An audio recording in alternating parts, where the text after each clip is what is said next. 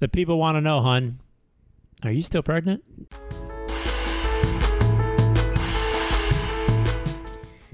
Even more pregnant than I was the last time we talked. Oh, well, that's something. How far from the due date? I am not including today, 5 days away, I guess. Okay. And what's going on in your head? I mean, what's been happening? So some things that have been happening like physically, not in my head. I'll start with physical things. My baby's dropping, not like out, but going down south, coming in to dock. Okay. Ready to hit the port. Sure. Coming in for a landing, something like that. Okay. How many analogies can we use? I don't know. Probably a lot. So what happens when a baby drops? What's this deal? It means that he's like, what I envision is like him like army crawling, or her army crawling with the shoulders, just going down the canal. Okay. And moving around a lot. I just saw my belly moving. It was belly dancing without even any intention there. Okay. Now, I don't know. Let's go. What are people's reactions when you're like, hey, I'm 39 weeks pregnant? I mean, what have you been getting from others? So a lot of people are shocked. One lady the other day at work was like, I saw you a few weeks ago and I wondered if you were pregnant. And then I talked to you and I saw that you're pregnant. And now you're telling me that you're due next week. He's like, oh my gosh, you are so tiny. Like, how are you even? I didn't even notice you were pregnant the other day. And I was like, I'm wondering if you need to get your cataracts checked. No offense. She's a very sweet old lady. But so people are pretty surprised that I'm like this far along. Another lady at the post office, she was hilarious. The postmaster, she was like, congratulations, here are your stamps, blah, blah, blah. And I was like, thanks, I have 1 week to go. And she was like, 1 week? I look like a house when I was that far along. And so people are pretty shocked that I'm 39 weeks. I mean, I guess I look tiny. I don't look tiny to myself, but to other people, I guess I do. Yeah, I mean, you're kind of a small person in general, but yeah, I mean, you're definitely bigger than your normal, I guess. I mean, I don't feel like I don't look pregnant, so I don't know how there could be. Maybe just, smaller than a lot of people see. 39 weeks. So other than the belly, what are the most substantial physical changes or challenges maybe that you've endured in the last 9 months? Thankfully, it's been pretty simple, except my feet are swollen a lot, and they get sore, and they feel like they're going to explode. I feel like the Michelin Tire Man. Is that what his name is? Yeah, the white dude, all puffed up. All puffed up with like it looks like he has Band-Aids around each joint, and it's just like cutting off circulation. Sure. That's how my feet feel. And so it's kind of hard to I want to be off my feet because they're sore, but the rest of my body wants to move and ride the bike and walk and do all these other things and lift weights. And it's just like this battle. Yeah. Now, I haven't been around a lot of pregnant women. I mean, all my friends have had babies and stuff. But anyways, you've been very active in your pregnancy, I would say, and I don't know, it depends on the personality and the character, right? Some people are going to just be more active anyways, but our neighbor's pregnant. Actually, we believe she's at the hospital right now. Yeah, hopefully everything's going well. Yeah, I think they left yesterday, it seemed like. But anyways, yeah. She commented on because you were running the other day. Now, folks, just so you know, it's like short spurts. She's not going for like a 10-mile jog, but just the idea of a pregnant woman running through the neighborhood, right? Like this pregnant, and she's like, "Yeah, I thought that baby was just gonna pop right out," So yeah, very active you've been. Now, will this help the delivery go smoother? I mean, they say more movement, right? Yeah. It seems like it would be the case. Everything I've read and things that people have said on their blogs and all that stuff. You want to keep active. You want to keep healthy. It makes the labor smoother. It keeps you from gaining too much weight. Obviously, you need to gain a healthy amount of weight, but if you gain too much, that can make labor harder. So, it's supposed to be really good stuff. Plus, for me, I'm a tight person anyways. My hips already as an athlete have limited range of motion and are very tight. So I think me moving around is helping to keep everything as loose as possible. Right. Which is good. Even if you weren't pregnant, you would need to move because that's just who you are. Yeah. But yeah, I guess I think of it, again, I don't know anything about this stuff, but what you tell me and what we research, but I would almost you know, let's say you used to play soccer and you hadn't played in like 12 years, but you just go out there, you still have the skill set, right? And you might have a good 30 minutes or even hour, but the next like week you can barely walk because you haven't done this in 12 years. But I just think like, yeah, you're going to be more in game shape. I mean, the delivery could throw any surprise at you, but hopefully this will help things just kind of go slower. Your body will be stronger, all these kind of things. The recovery will be quicker. Yeah, a lot of people say that the recovery is quicker, depending, you know, as long as you're not doing the wrong type of exercises. But another thing, like a lot of people are kind of say like, this is almost like a marathon event, is delivering a baby. You're going on for hours and hours, and your body's enduring intense muscle cramps, and you're using a lot of nutrients to go through this. The more you can train your body, just as any other athletic event, like the better shape you're going to be in, the better your recovery is going to be. So, you know, hopefully that's the case. As you said, you never know.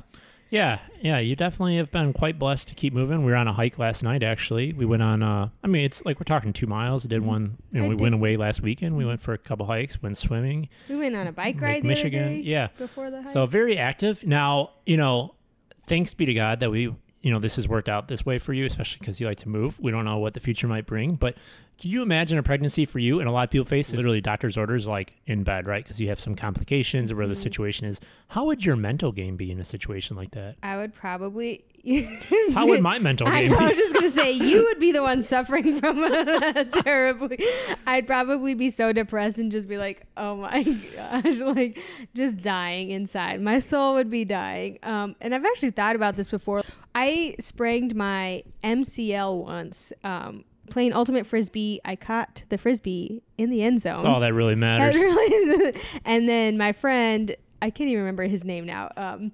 This was years ago, but he was like 6'1", 6'2", and he ran into me and knocked me over, and I sprained my MCL. Anyways, I was on crutches for like a month, and I was in a brace, and I couldn't do my job in the full capacity, and I couldn't hike, and I was like, I was a basket case, you know, and I was just like so depressed. I was like, oh my gosh, my life is terrible. And I was like, Jesus, if I'm ever bedridden, I'm going to need your grace because I can't handle this. So I think I would have a really rough time. I would concur. I mean, this girl, if she's in shelter too long, she just starts going bonkers. And I mean that with all love. And I totally get it too. I'm kind of the same way. But I somehow, I don't know. Maybe I manage it differently than you. Like you start getting mad. I just maybe get like stressed or something. I don't know. But yeah, everyone handles things differently. Yeah, I go crazy. I go a little mental, you guys. It's not even, it's funny in hindsight, but in the moment, it's not pretty. It's not pretty, folks.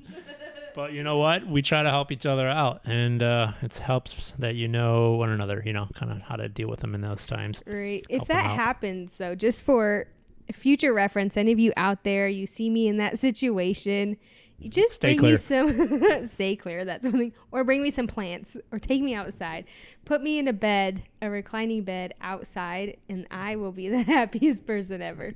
So for years, I've been praying, like, thank you, Lord, for my legs. And for the ability to move. Because again, you know, I'm very active as well, athletic all my life, all these things. And I just love to move. And I always thought about those who can't, right? There's so many people who can't, whether you're elderly, you know, you were a veteran, something like that, right? So physical injuries, any kind of situation. And there's to be a lot of listeners out there probably who can experience this.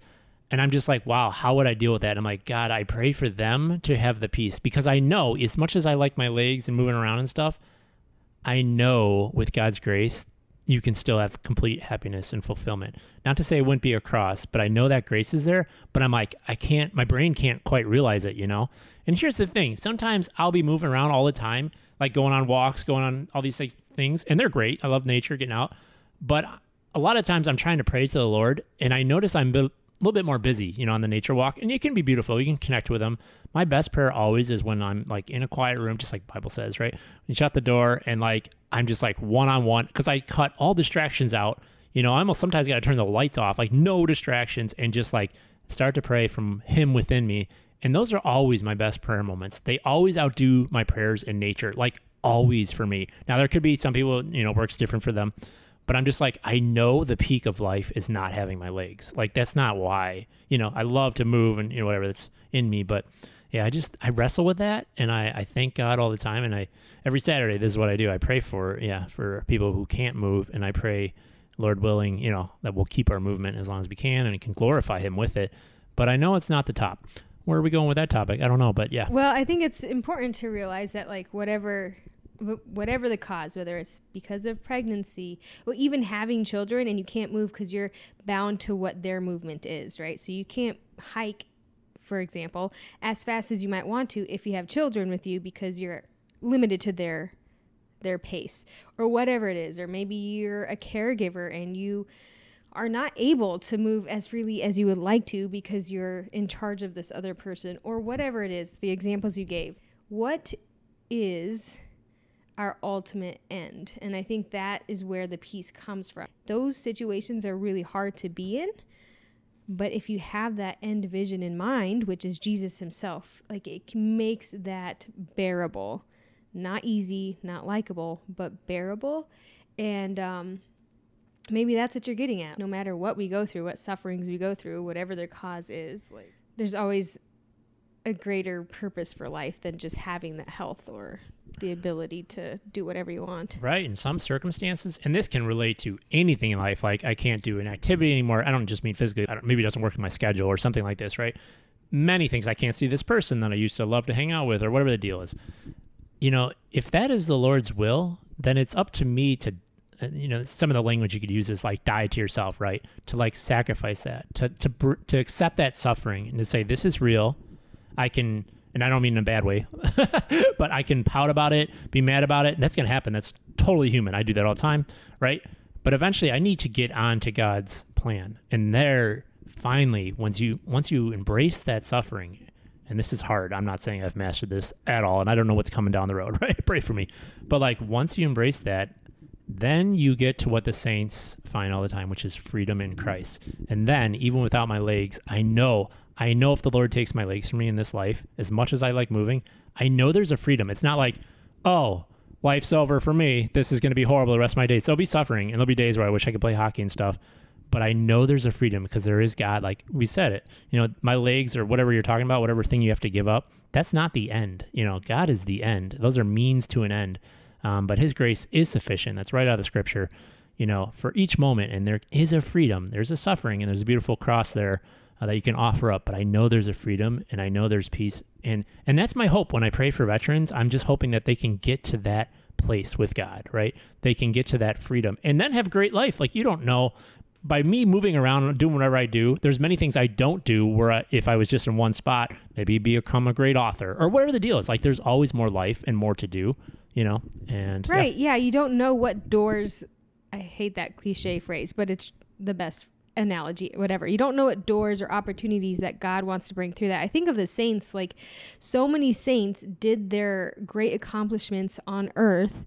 They had their movements or opened their orphanages or had their huge impact on the world through illness or through incredible persecution, right? It was like through those moments of suffering that some of the greatest influencers pre-TikTok and Instagram made the world a different place for the better. And something that I've been thinking about a lot lately, particularly just in recent prayer, my life is not my own. And that phrase, I've had to really tell myself that and really change my mental game to that idea. My life is not my own. There are things that I want, but my life is not my own. And I have to realize that God is trying to sanctify me. God is trying to make me the person he intended me to be through these mini deaths, these little martyrdoms, right? So yes, I'm away from mountains. Okay, that is a martyrdom that is not overlooked, but is my path to holiness. This is my vocation now. And like I was thinking the other day when someone was talking about a job situation, and it made me think, oh, what about my job situation? Like, what is my future going to be like? And blah, blah, blah. And I just started thinking so far ahead, and I realized that my peace was being robbed. There was some joy and excitement at thinking about different opportunities that could be in my future, but I realized, no, my peace actually is here where God has me. And I actually do find true joy in that. And that has been like the greatest act of surrender that I've had in a while, is to say like, no, Lord, you have me here and I'm going to live right here. I'm not going to think about whatever in the future, different jobs, different houses, different benchmark moments in life, because that's not where God has me. So I don't know. There's a lot there. Yeah, great reminder. And it's true. Like, I know logically it's tougher in those moments, but like when you're in a place, even at your job, and you're like, I just don't want to be here. I just want to go home. You could just ditch work, but now you're not doing your duty, right? Now you're not where the Lord has called you, and you're actually not going to attain the greatest happiness. It's like any kind of sin, right? You can go ahead and try and do that, but you're not actually where you need to be, and it's not possible. The universe isn't spun that way. You're not actually going to find happiness. It's like if you're single and you try to jump in a relationship before it's meant to be, the time is right and it's the right person. You can't reach those heights. You can't skip time in what the Lord needs to do. Like, you can't skip, you have to go the hard way. And for us to bring this back to pregnancy, that's going to be a diaper at 3 a.m. and a whining, a whining little bucket of love. Yes, a bucket of love and a lot of urine. And so that's where we're headed. And we got to remember that. And hopefully our life has taught us, I think being older, you hear it from so many, we're older. So having our first child, everyone around us has babies. So it's like the ideas aren't new. So hopefully going into it, we'll be able to embrace like, yes, here we go. Like, I know this is the suffering. It won't just like smack us in the face. Like, what's this? I'm tired. Like, we know we're going to be tired. We know it's going to be hard, but hopefully we can just really enter into that space. Because that's a benchmark moment in your life, really. And friends of mine who are already past that with their kids are like, yeah, in some ways it was hard. It was a suffering, but I actually kind of miss some of that, and so we have to embrace that moment and be right there with our child, just like God is with us when we're whining and pooping. Lots of pooping, mostly because of the beet juice and the mushrooms. Right. Go ahead and watch that episode. So is there anything else to wrap up from this labor before you give the baby that you want to share? I don't know, what's on your heart the Lord's been doing? I'm just so excited. I never was the type of girl that like grew up dreaming of my wedding and having kids and being a mom. Not that I thought those things were bad, but those just were not things that were on my mind. And now that God has brought me to that place, like, I just feel so blessed and excited, and I already just feel like I love this child so much, and I can't wait to journey in faith and in joy with this child and be able to share like the beauty of life with this child. And I guess I'm not worried, like, at this point, I'm not worried about the crying and the pooping, and I'm going to have to come back to this episode and listen to myself say this, right? But right. You'll have to remind me. But I just feel a lot of joy and excitement, and I'm already feeling like some more intense contractions, not like super intense, but just more so than like the ones I've had up to this point. So we're just any day now. It's just gonna come. That's true. She was just making pizza dough, and she's got pizza dough on her belly, guys. It's the flour. It's the flour. I look like an Italian, a true Italian. Yeah, Italian mom. That's beautiful. Well, we appreciate everyone's prayers for this delivery and our parenthood to come. Yes, indeed. Thank you so much. And know that part of my offering during this labor is for y'all. I'm definitely going to be praying as much as I can be. I'll have intentions for people as I'm suffering through my labor. So if you have any prayer intentions in particular that you want to send our way, so that way we can take them with us to the hospital and really just make this a moment of prayer and offering up for you all, please don't hesitate to reach out. We'd love to pray for you that way. Sounds good. Please share the show, like, subscribe. We're praying for you. Ciao, ciao.